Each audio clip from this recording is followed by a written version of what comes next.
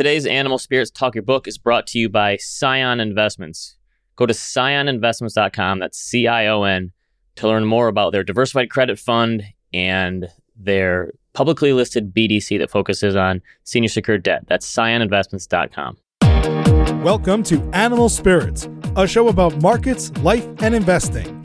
Join Michael Batnick and Ben Carlson as they talk about what they're reading, writing, and watching.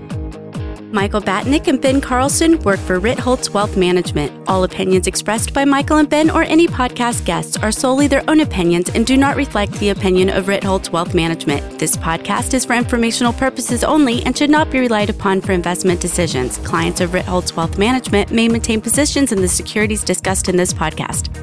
Welcome to Animal Spirits with Michael and Ben. Michael, we've talked to a handful of companies now that effectively are lenders. And they're doing things that the banks either don't want to do or just don't do anymore because of financial regulations. So we talked to a company like Ground Floor who's doing loans to real estate companies that are building homes.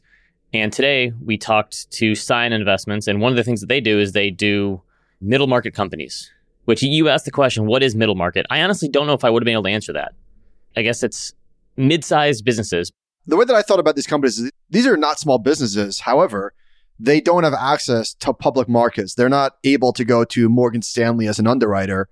And so they need companies like Cion Investments and the other sort of big players in the space that might go even a little bit upstream further. So I don't know where the line is with middle market, but these are, I think, what do you say, $50 million in EBITDA? These are big companies. Big-ish, but that's still small. So I guess you have regular huge corporations, Apple and Amazon and Microsoft, that can essentially just do their own corporate debt. They pay a very small spread to treasuries.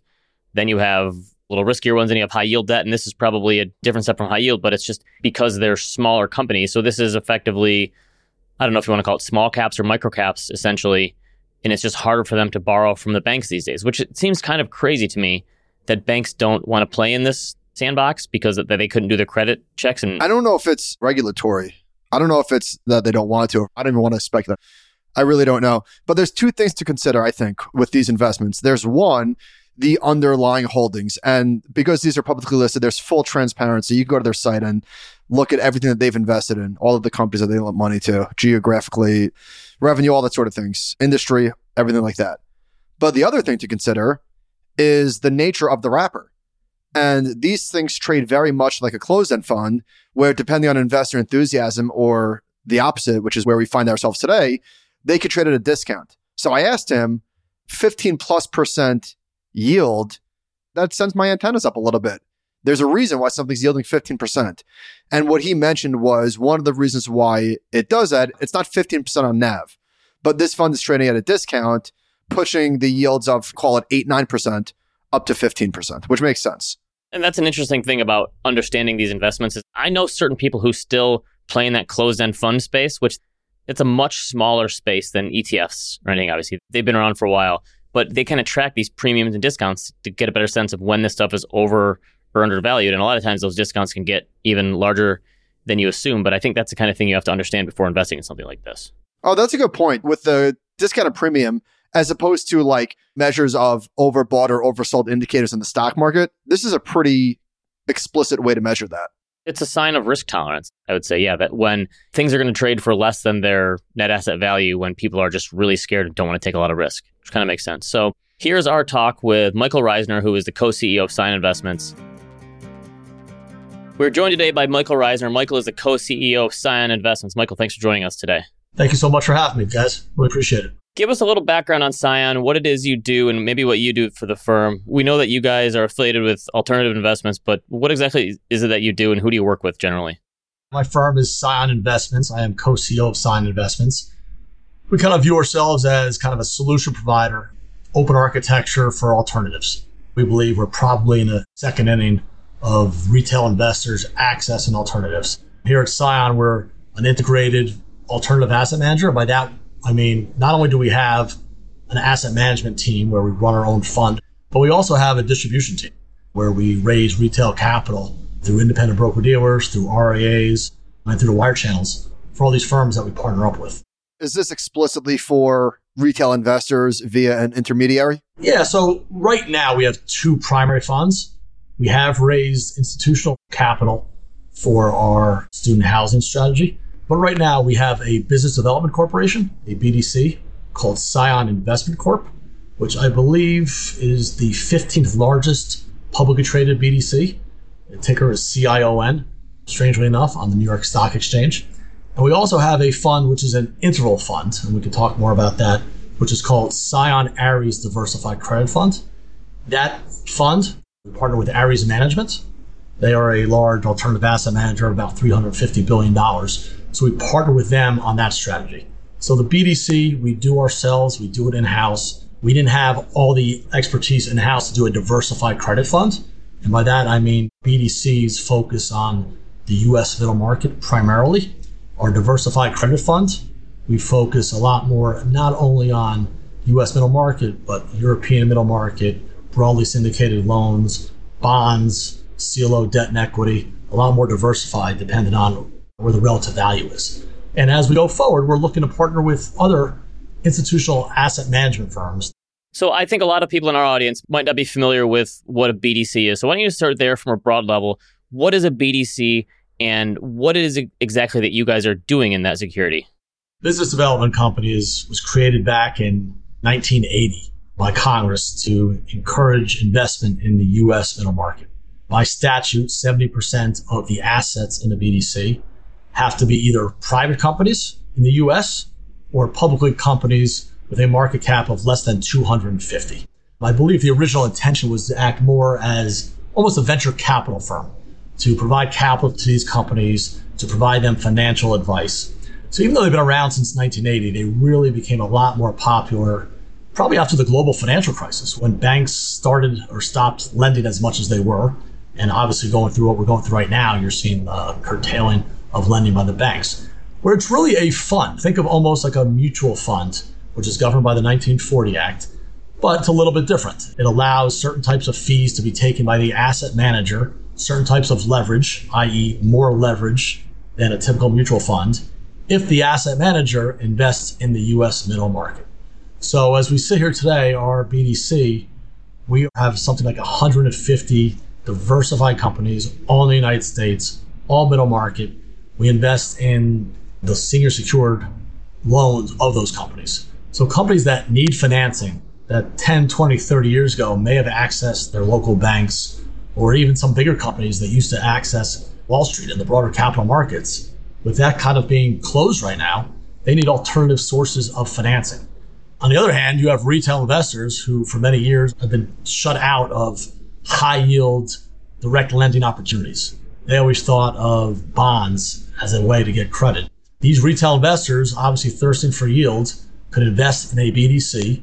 The BDC manager then takes that capital and makes, hopefully, smart investments in the loans of companies. Certain BDCs are different. There are venture BDCs out there, venture capital BDCs that do highly speculative loans to high growth companies. There are BDCs that go down the capital stack. And by that, I mean do second liens and mezzanine type debt and equity to try to get higher yield. Our BDC, we are, again, rightly or wrongly, sometimes people think we're too conservative. We are very conservative. We're fairly low levered. We are over 90% senior secured and floating rate, which floating rate means obviously as interest rates rise, we charge our borrowers more, and then we pass along that income to our investors. Can we talk about where that yield comes from and where the tipping point is? So floating rate securities have done very well this year because credit has done fine. There's been very little in the way of bankruptcies. But if I'm looking at this right, it looks like you've got a distribution rate of 15.7% as of the end of September, which red flag might be a little bit too harsh, but that's a high yield. How are companies able to service that debt? Or is that high yield coming because you're using a decent amount of leverage? It's a good question, Michael. It's a little misleading. One of the reasons our BDC is giving such a high current yield is because it's trading at such a discount to NAV, which your listeners out there compare our BDC. And by that, I mean, look at our holdings, look at our default rate, look at our leverage, look at our non-accruals. And by that, I mean the borrowers that aren't paying. We compare extremely favorably to a lot of other BDCs that are out there that are trading at a higher multiple compared to the NAV. So obviously we're almost 95% retail investors. Retail investors, they tend to sell when they shouldn't, buy at the wrong times. So we have a lot of panic selling. We think we're very oversold, and thus we're given a high dividend. Our dividend rate on NAV, if we're trading at NAV, is closer to that, I think, 8.5% number, not the 15% number you mentioned. But yes, a couple things. We do utilize leverage. Absolutely. Right now it's about 1-to-1. So for every dollar of equity, we borrow $1 and we juice up the yield that way. But also, again, a lot of the companies that we are lending to, you've seen obviously LIBOR and SOFR go up. A lot of these companies are fundamentally good companies, but they're bearing the brunt of higher interest rates. They can't access the bond market because in many instances they're too small. They can't access the broader capital markets. And by that, I mean they can't call Morgan Stanley or Goldman Sachs and do a broadly syndicated loan. So we're able to get good companies, we think. We're top of the capital stack.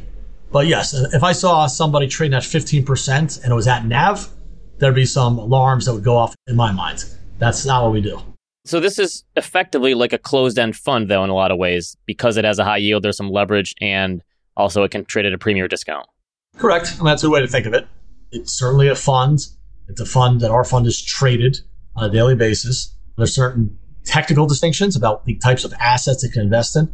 Like most people, when they think closed-end funds, they think ETFs. They think of securities that have a CUSIP. They're not necessarily direct loans. And by that, I mean we sit down across the table, we and or a couple partners, directly with our borrower, negotiate the document, negotiate covenants, negotiate the structure. But essentially, for your listeners, it is another fund, another investment out there.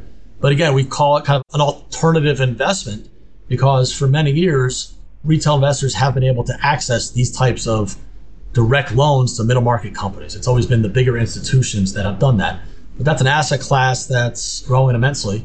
And I think especially the environment we're in right now, where banks are getting stuck with loans. You're seeing loans that are hung in the market and banks are taking losses. We as a BDC and other BDCs out there, we buy and hold. We originate to hold to maturity. We're not reliant on the broader capital markets or insurance companies or CLOs to buy our participations. So it is a fund. We consider more of an alternative fund, more of a fund diversifier or a portfolio diversifier, I should say. So these loans that we're talking about sit near the top of the capital stack. These are senior secured debt, the overwhelming majority of the portfolio. But my question is, you keep mentioning middle market. How should we think about the size of these companies, whether it's EBITDA or whatever metric we're talking about?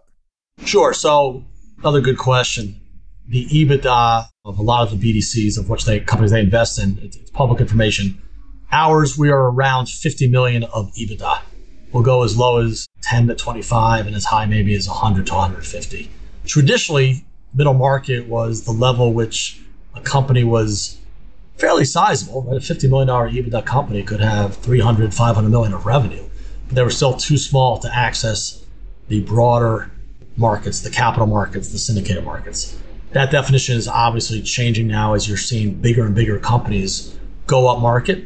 And by that, I mean, you see 100 million, 200 million EBITDA companies going after BDCs for their financing. We don't go after there. We're playing in what we consider the traditional middle market, which is around that 50 million EBITDA number. These are very diverse investments. I'm just looking at like the allocation by industry. You've got services and businesses and healthcare and pharmaceuticals and media and consumer services and financials. And there's really a wide swath of companies. You've got retail in here.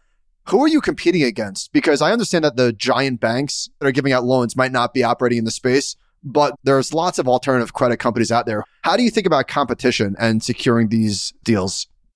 Obviously, everyone's got competition. I like where we play.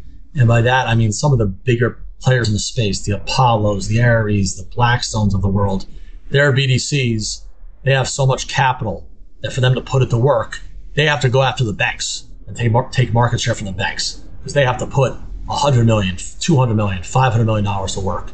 At $2 billion of assets, our BDC could be a major player in that kind of the small end of the pond, the middle market. There are certainly other BDCs out there. I think there's something like 60 or 70 BDCs, business development companies out there. We think we're one of the better ones. We think we're one of the larger ones in that space. There are other BDCs that we go against.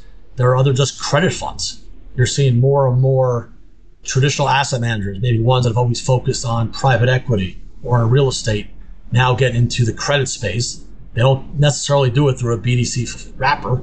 They do it through just a typical LP fund.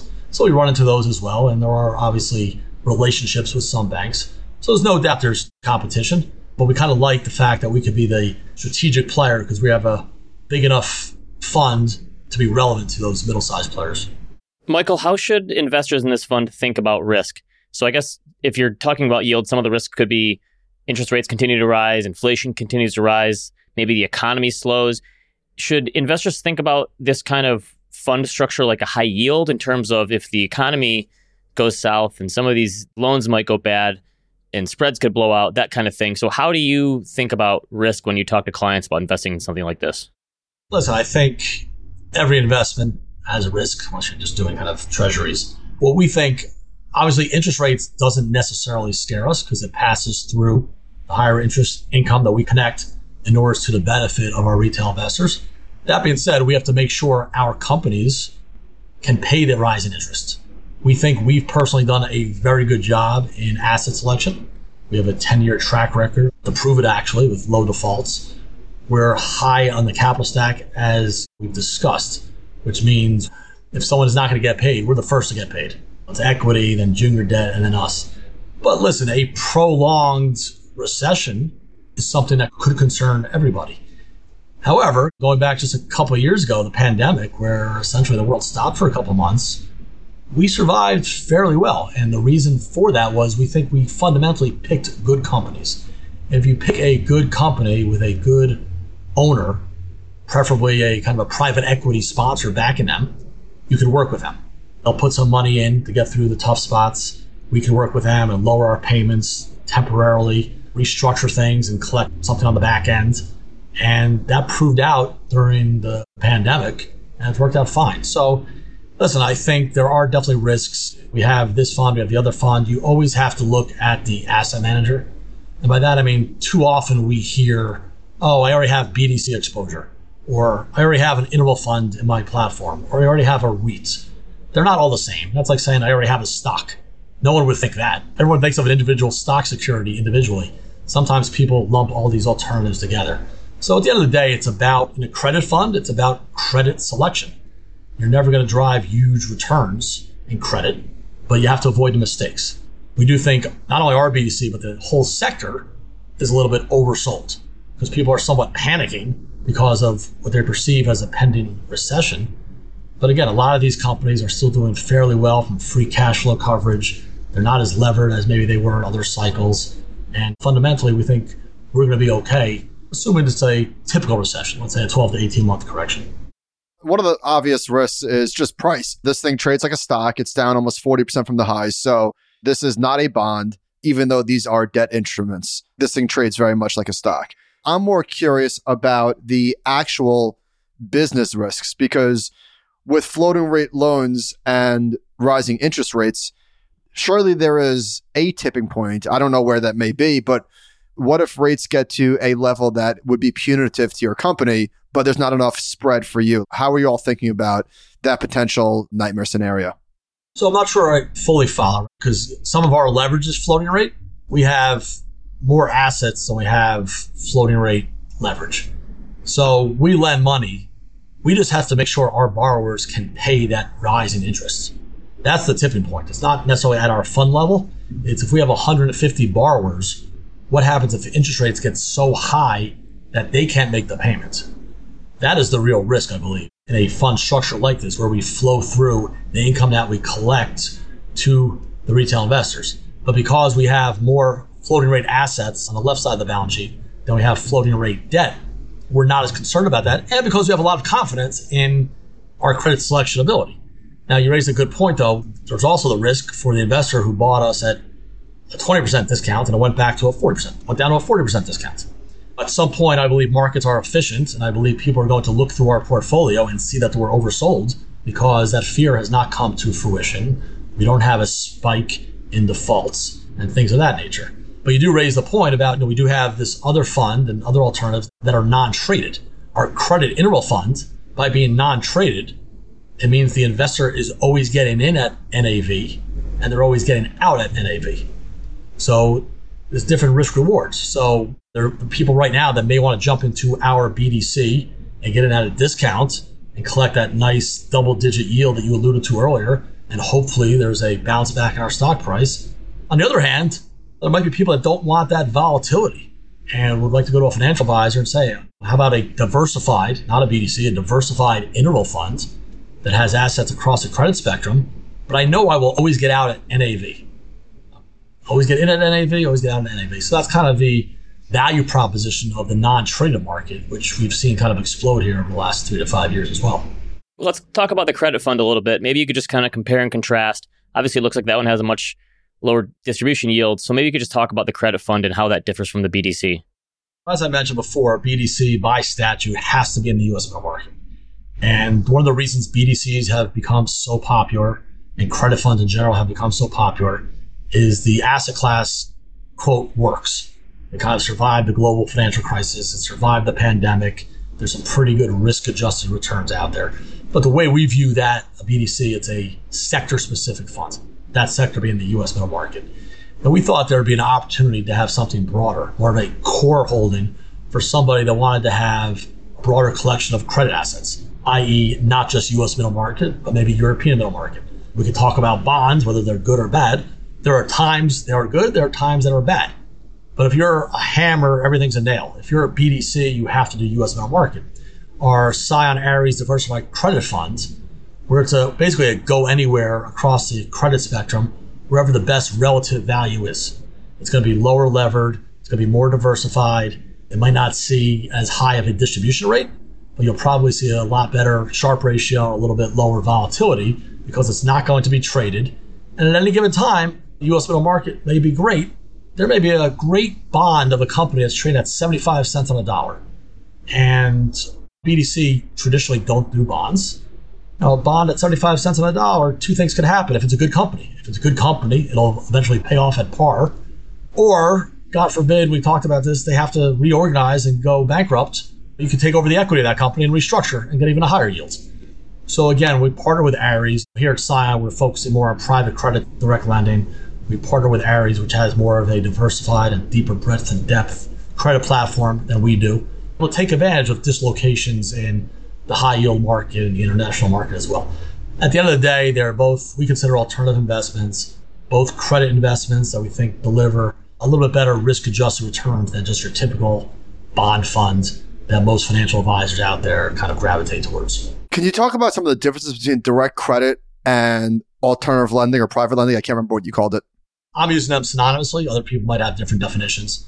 The way I view it is, again, the way the traditional credit market worked was a company would call a bank, and a bank would, by bank, I mean, again, the Morgan Stanleys and Goldman Sachs of the world. And that bank would say, yeah, you know what, we'll go out and raise this money for you. They'd put a book together, maybe have a conference call with a couple of potential partners, and they would look to syndicate it out to insurance companies and pension funds and CLO managers. And the bank would look to make a market and trade the security and maybe clip a point or two on the origination. And that was kind of the way the capital markets worked on the debt side.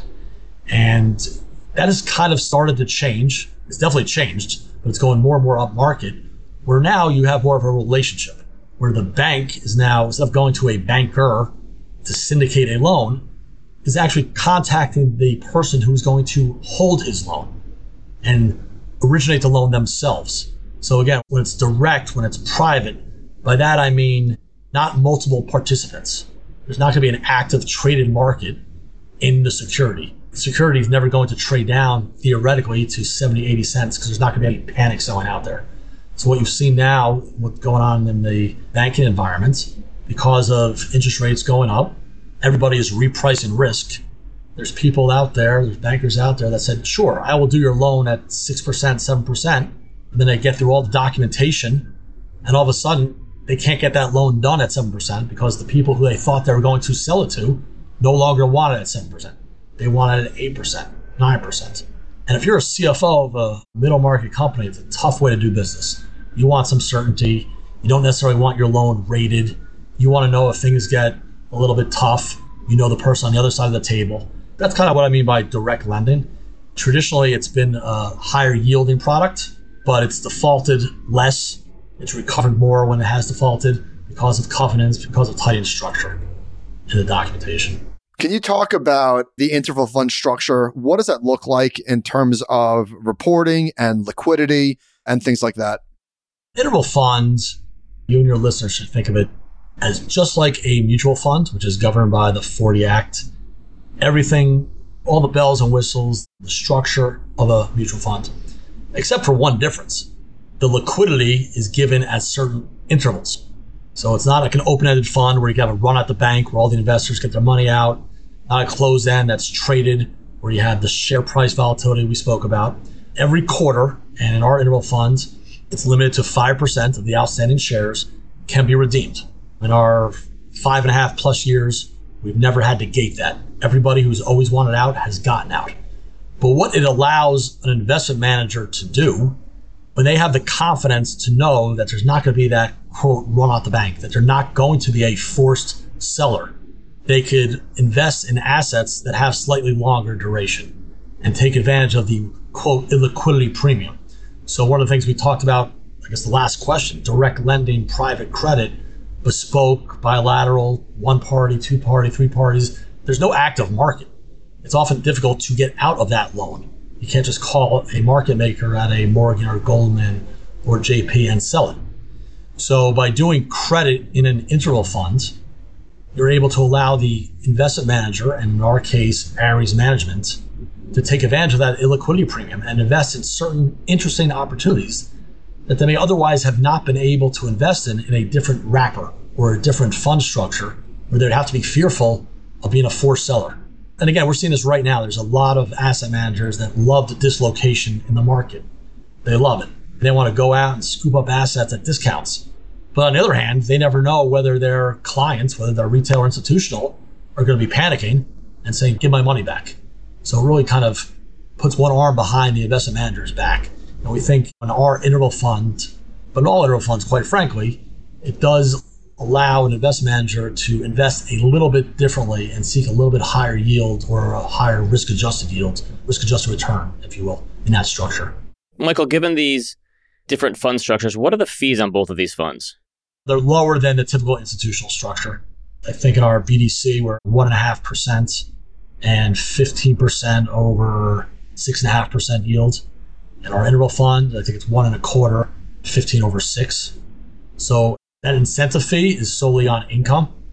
So by that, I mean there's no capital gains fee that we're seeking in the interval funds. It's solely based on NII, net interest income. So if we're creating a lot of excess income, we get to take slightly more fees. The beauty about the interval fund, because it's a 40 Act fund and a mutual fund, there's an expense ratio. Both these funds are highly transparent. Our BDC, it's a company, it's a public company. There's 10 Qs and 10 Ks. The interval fund, they publish a semi-annual report and an annual report with all of our holdings, all the expense ratios, and investors are able to compare. And they can see for themselves. And hopefully the fees that might be slightly higher than, let's say, a 30 basis point ETF or mutual funds, hopefully when the investors look at our returns and the Sharpe ratio and the lack of volatility. Michael, if people want to learn more, where can we send them? Sure. So our website, sioninvestments.com. We also have a standalone website for our BDC, sionbdc.com. But both Sion Investments and Sion BDC Sion Investments will talk about our BDC as well as the interval fund and other hopefully alternative products we'll be bringing out. And Sion BDC will have a list of our holdings, our most recent public information, and things of that nature. Michael, this is great. Thank you so much for coming on. We appreciate your time. Thank you, Michael. Thank you to Sion Investments. If you're interested in learning more, you can go to sioninvestments.com. Send us an email, animalspiritspod@gmail.com, and we'll see you next time.